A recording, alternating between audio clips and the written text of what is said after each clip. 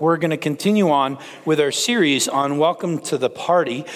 This is a series where we've been exploring together how God, through the church, created this incredible community where joy and love and life happen, even despite the challenges and the trials that people face. And this morning, we hear about the trials that Paul and Silas will face, that despite the fact that there are challenges and trials, we can still together as a community experience the joy and the presence of God through his Holy Spirit and celebrate as a community in a way that our party is better than any other party that this world can offer, because it's a party that is experienced only through Jesus Christ and with God present.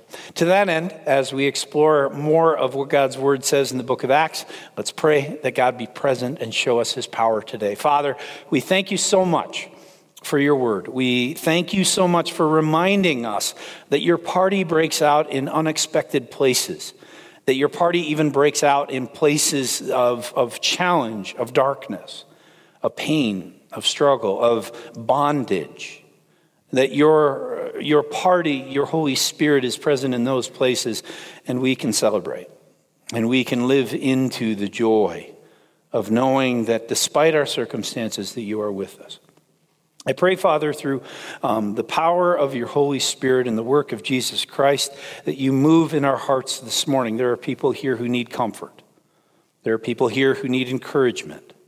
There are people here who are in fear or doubt, maybe even depression, addiction. There are people here who are simply complacent. There are people here in great joy and happiness and the fullness of life and anticipating what is ahead.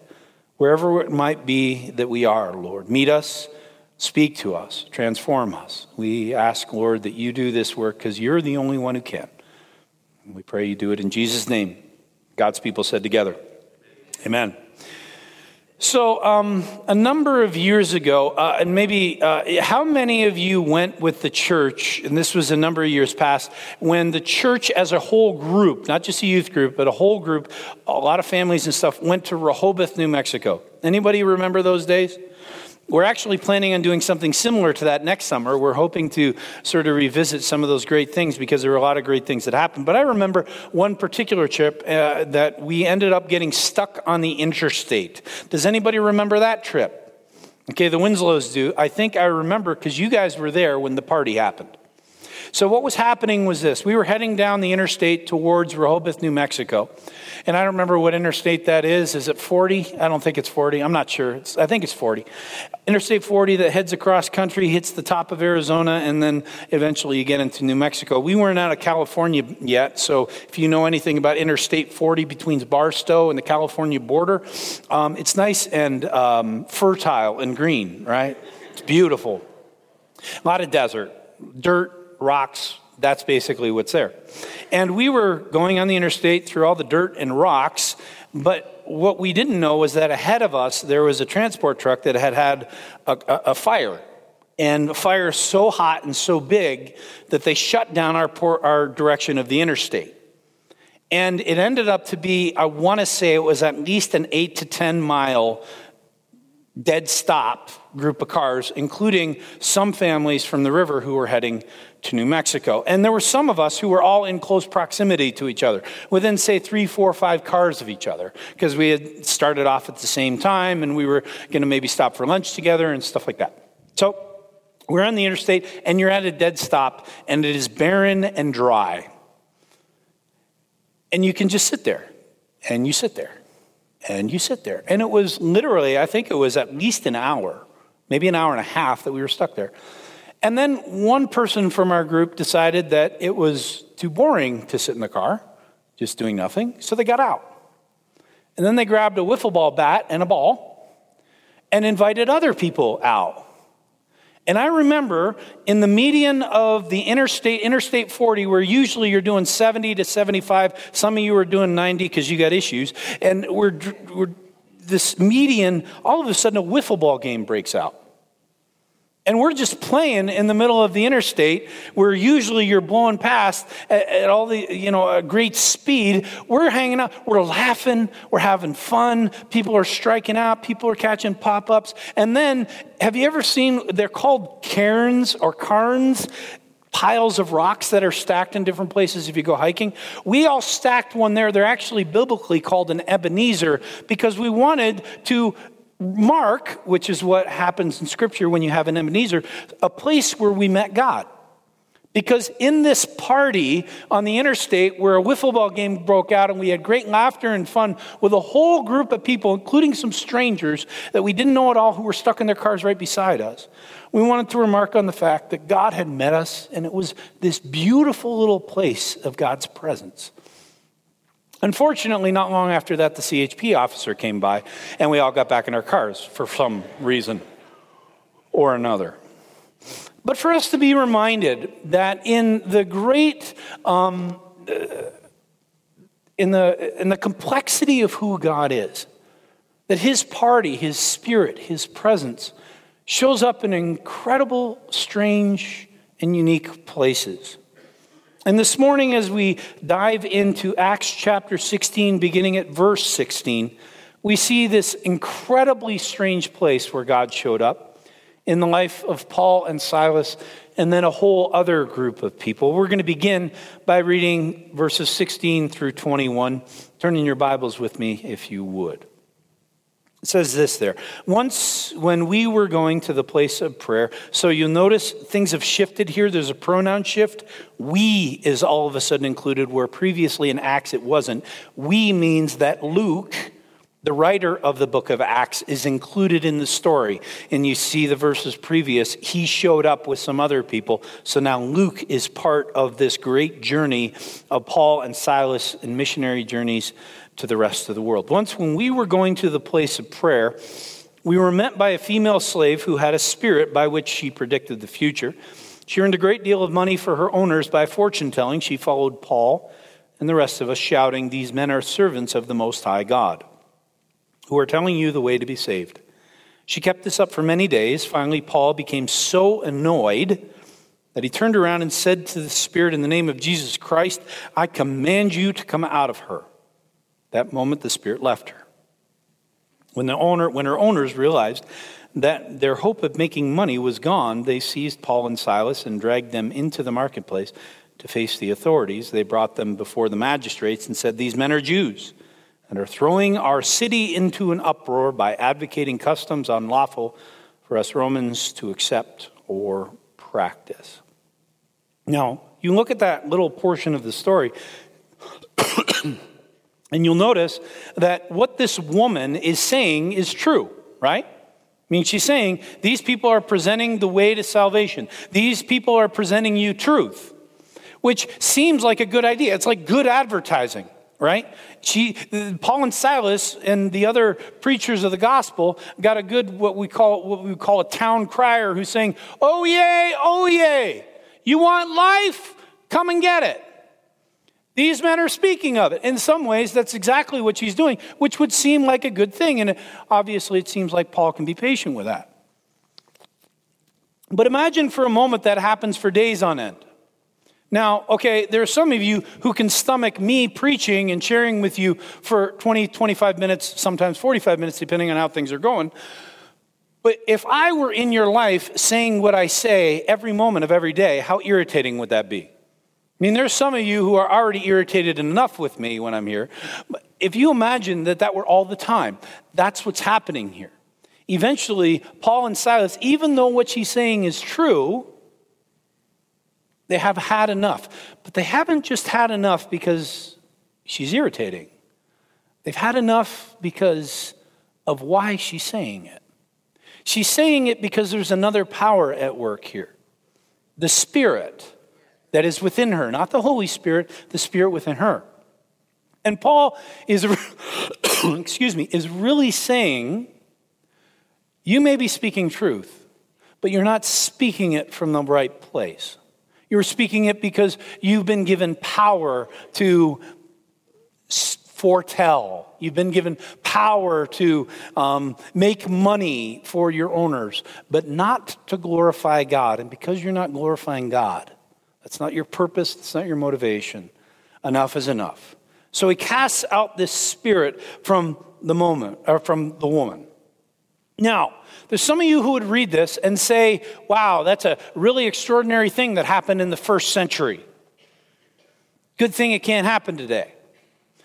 How many of you would question whether or not spirits like the spirit in the woman are still alive and well and active in the world around you? How many of you would say you don't believe that they are still around?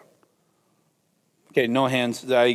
You're wondering what I'm going to say next. I got it. I understand. You're hesitant. I believe very strongly that those spirits are at work. I believe very strongly that the powers that were in this woman are still very much active in the world around us. And when we think about spiritual battles, we need to think about, and we've talked about that here before at the river, we need to think about how real these things are. And there's some of you who would say, oh yeah, I'm going to tacitly give approval to the fact that spirits are alive and well, but practically, we don't see that often.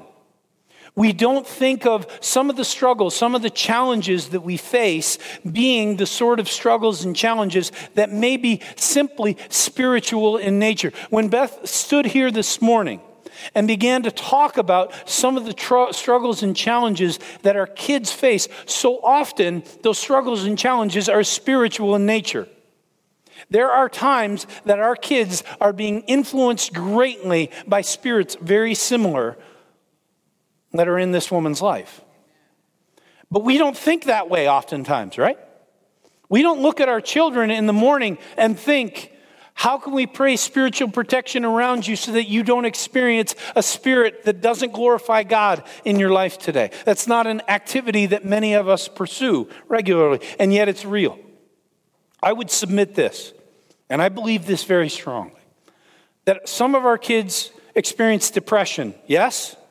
Some of our kids experience great temptation, yes? Some of our kids experience great burden for activity that is not of God, yes? And in those places, it is a spiritual struggle. And we need to be on the front lines in the way that God used Paul to say, this is the front line and enough is enough.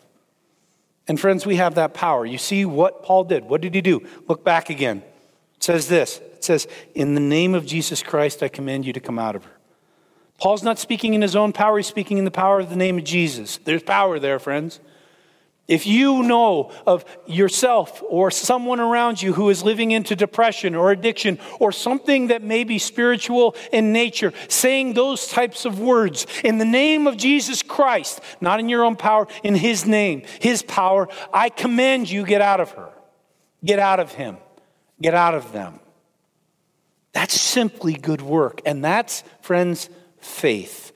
And I want to encourage all of you parents especially, because school is coming.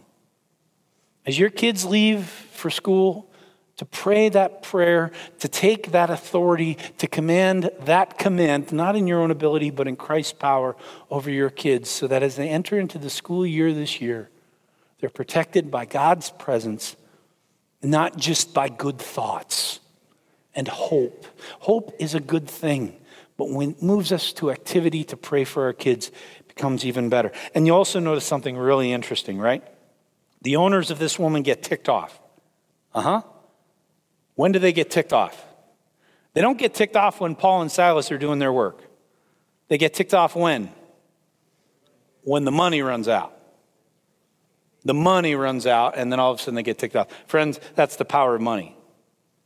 And for us to hear that even still for ourselves, money has power, and when we as Christians influence money stuff, people become scared. That's what happened to Paul and Silas here. And we see how things escalate, right? Verses 22 through 24. It says this, the crowd joined in the attack against Paul and Silas. The magistrates ordered them to be stripped and beaten with rods. After they had been severely flogged, they were thrown into prison, and the jailer who was commanded to guard them carefully. When he received these orders, he put them in the inner cell and fastened their feet in stocks. Okay, things are bad for Paul and Silas. All of a sudden, they're going from standing outside in the synagogue or in the streets to getting beat up, and then eventually in prison, which is really interesting. Why is it interesting? Because Paul has a get out of jail free card. He's got one in his pocket. He can use it at any time. He can use it when he's been imprisoned. He can use it when he's been accused. He can use it when he's being beaten. It's a get out of jail free card that is automatic, and it would stop everything. Paul didn't have to allow this to happen. For one reason, he's a Roman citizen. And a Roman citizen cannot be accused without answer, cannot be beaten without cause, and cannot be imprisoned without a sentence. So Paul actually allows this to happen. In fact, I would even say this. It's not Paul, it's the Spirit. Spirit allows this to happen to Paul. And for us to ask the question why, we'll get to the answer in a moment. But for us to understand that there is something going on here where God is moving through Paul to bring his story, his power into different places that Paul has never been before. And when that happens, the people who are involved in it, like Paul and Silas, have a choice to respond in the way that they will. A number of years ago, I've shared some of this story together with you, but I want to revisit it because of how it speaks to this. I was on a trip to Denver with a whole group of folks, and we were camping. We were camping in a park that was just south of Denver. And while we were at a work site during the day with all of our group, the whole group except for two people, there were two people who were back at the campsite, which was about a half hour away. While we were there, a storm came through. And if you've ever been to Colorado during the summertime, like one of those microburst storms can come through and you get high winds, lots of rain, just gets crazy for a little while. And that's exactly what happened. And unfortunately, microbursts are usually located in a very small area. That whole area was our campsite. So there was a microburst in basically about a half mile swath that included our campsite. And the people who are back at the campsite, basically they call me and they say, you might want to come back. So we get in our cars, we're done for the day anyway, we're going to go back to where our campsite is. And about maybe a quarter mile before we get to our campsite, we see trees with broken branches all over the place. We see different things like dumpsters and stuff that have been blown over. It's gotten a little crazy, obviously, and I'm like, oh boy, this ought to be interesting. Get back to our campsite. You ever seen, like, old movie, right? Wizard of Oz, when the tornado shows up and the house gets picked up and moved? That's what happened to our campsite. And all we had was tents. We didn't have trailers. We just had tents. Let's just say they didn't do well. And all of our kids, I think we had about 14 kids and another 5 or 6 leaders. All of our stuff tents were destroyed. The sleeping bags were soaked. Bags were opened and clothes were blown everywhere over the course of maybe about 400 or 500 yards. And everything was absolutely trashed. And I have this picture, I still have it to this day, of one particular girl. And if you imagine you're for a high school girl, how you would respond to all your stuff being blown out, right? Taken all over 400 yards. There's this one girl standing at the entrance to, well, it was an entrance, now it's just a hole in her tent, looking at her stuff with this tears coming down her face with her mouth wide open. Perfectly natural response.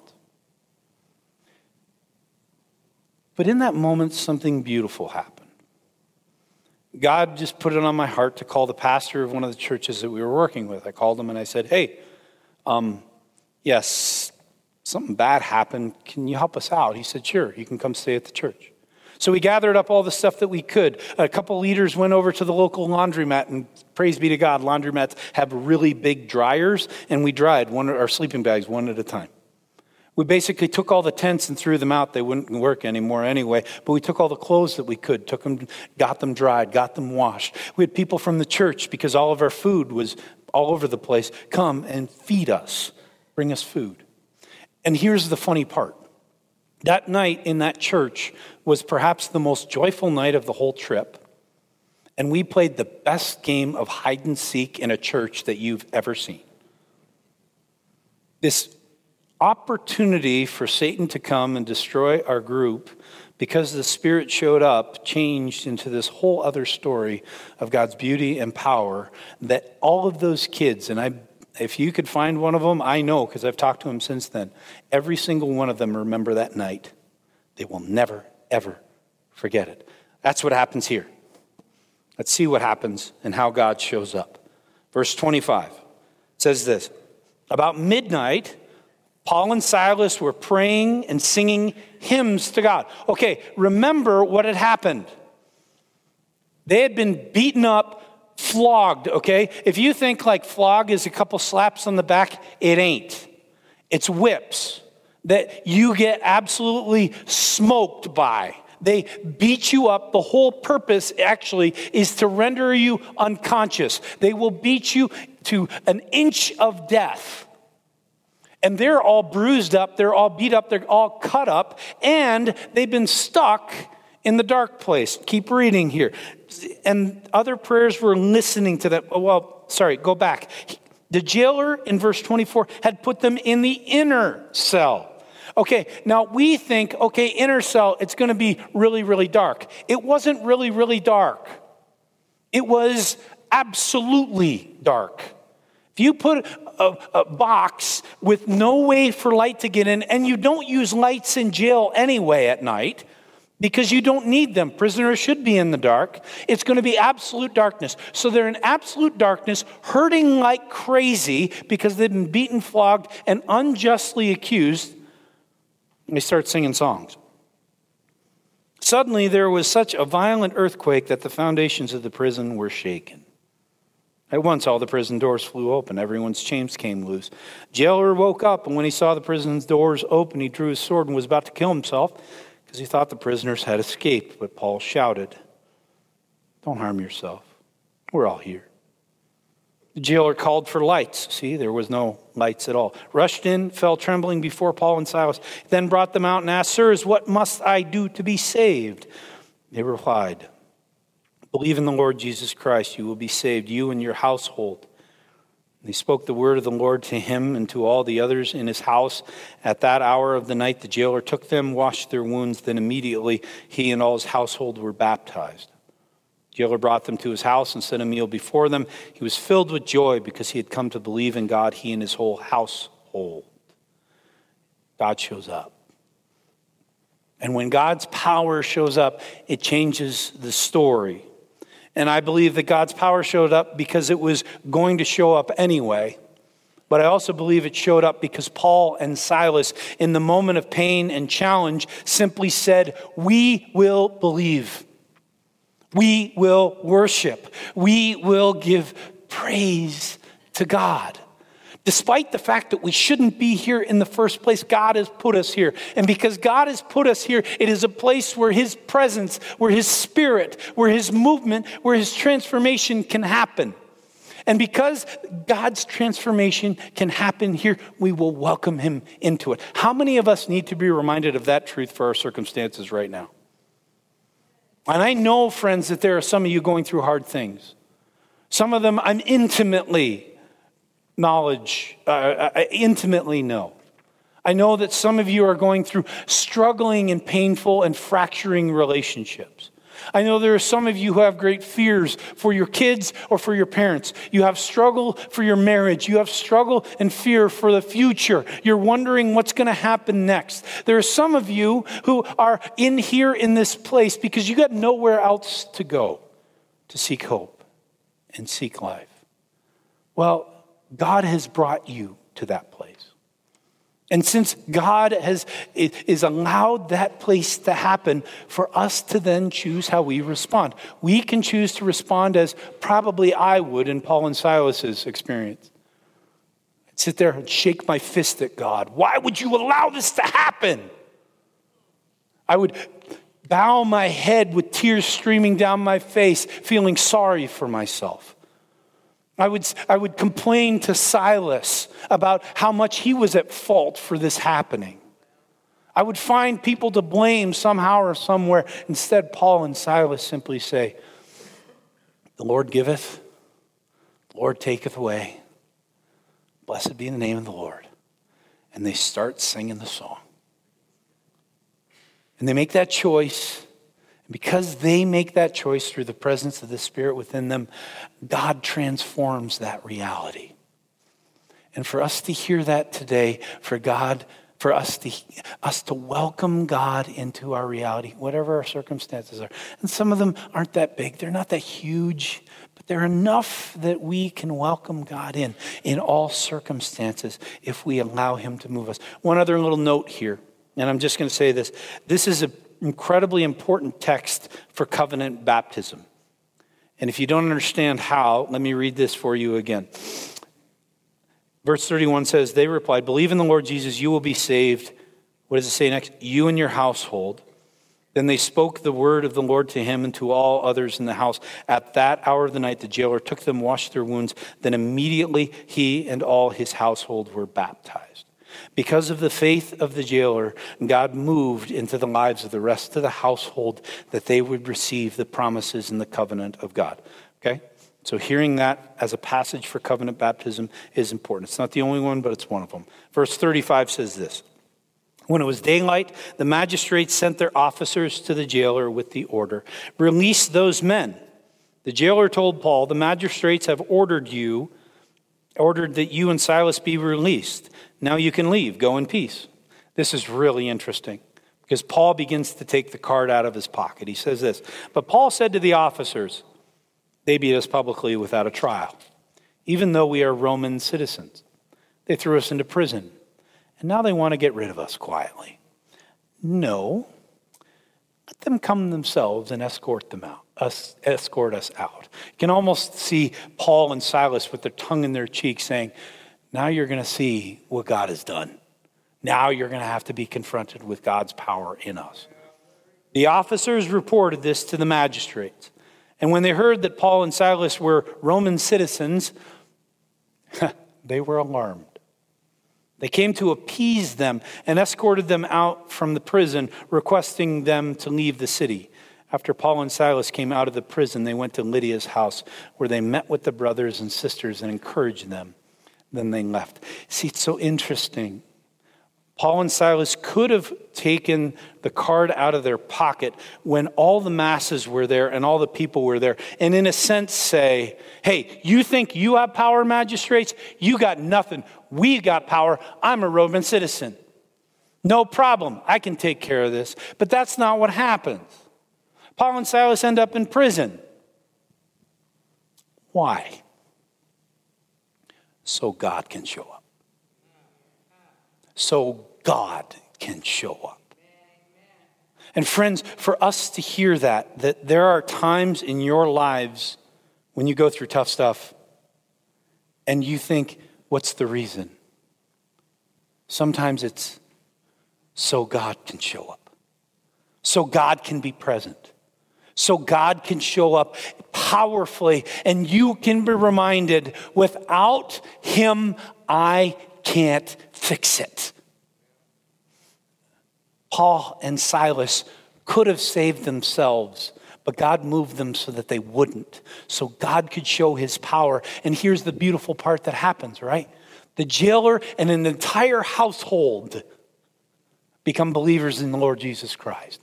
And the religious leaders, some of them come to faith in the Lord Jesus Christ. Because how do you explain this strange thing where people locked up in darkness who've been beaten to a pulp, all of a sudden the doors blow off the jail, their chains fall off. They could have escaped and gone and left, but they didn't. Instead, they shared love with a jailer that transformed his reality. For us to hear that, because here's our compulsion sometimes, and I'll tell you, I'm reading this book, and you write it down if you want to read it. It's a powerful, powerful book. It's called The Way of the Dragon or The Way of the Lamb. The Way of the Dragon or The Way of the Lamb. The way of the dragon would be for Paul and Silas to stand up and hold a public place and say, we are Roman citizens, you can't touch us. But the way of the Lamb is the way of God that says, we will humbly submit to the Lord's will so that he can be glorified. We're not going to make it this public show of strength. Instead, it is going to be a quiet moment of God's power that can transform people around us. Friends, for us to understand as Christians, we have a choice in how we confront the world around us. We can seek to be powerful people in our own abilities and our own strength. And I got to tell you, for me as a pastor, this is a compulsion sometimes. I want more people to love me. I want people to like my Facebook posts for no other reason than I'm popular and you think I'm great. I want people, when they talk about the river, that they talk about the river and the first words out of their mouth are, the pastor's great there. He's an awesome guy. You should come hear him. And I'm telling you right now how sinful and nefariously evil that is. That's the way of the dragon. That's the way of this world's power. Instead, the way of the Lamb says, he who will be greatest among you will be what? Servant of all. That we are called to be like Christ. And in the marriage image in the book of Ephesians, it says this, who gave himself up, even to death on a cross. That's the way of the Lamb, a way of humility, a way of quiet dependence on the Holy Spirit, which is what Paul and Silas were doing. And in that moment at the end, when they could speak to the magistrates, they said, here's the real power. The one who has saved us, redeemed us, and given us freedom is not us, it's him. In this world, friends, where there are power plays all over the place, you see the things that are posted on Facebook where Christians are trying to take a stand, fight evil. There are often times when I look at that and I say, stop following the dragon. Instead of quiet love, instead of humble leadership, servanthood that sacrifices who you are for the sake of another. That's the call of God. For us to be quiet and yet bold Christians, being willing to enter into the difficult places where God calls us to start the party, is the call that we receive today. To that end, let's pray for God's presence and leading, that we might do that faithfully and for his glory. Father, we thank you so much for your presence, your power, and your grace. We thank you that in the story of Paul and Silas, we see that sometimes you call us to keep our mouths closed to the power that we have, the abilities, the capacity that we have, so that you can show up. Sometimes, Lord, you allow the difficult things to happen so your glory may be more powerful and real in our lives and show it to the world around us. Lord, you come to us and you say, be servants, sacrifice, put others before yourself, love sacrificially, love deeply. Lord, you call us to these things because that is the way of the Lamb, your Son, Jesus Christ. And you call us to be followers of Jesus. Lord, may we follow your Son. May we follow you, Jesus, where it is that you lead us, so that in our humility, in the quiet of your power in us, that the world around us can be changed and transformed for your glory. Lord, we pray these things all in the name of Jesus Christ. Amen.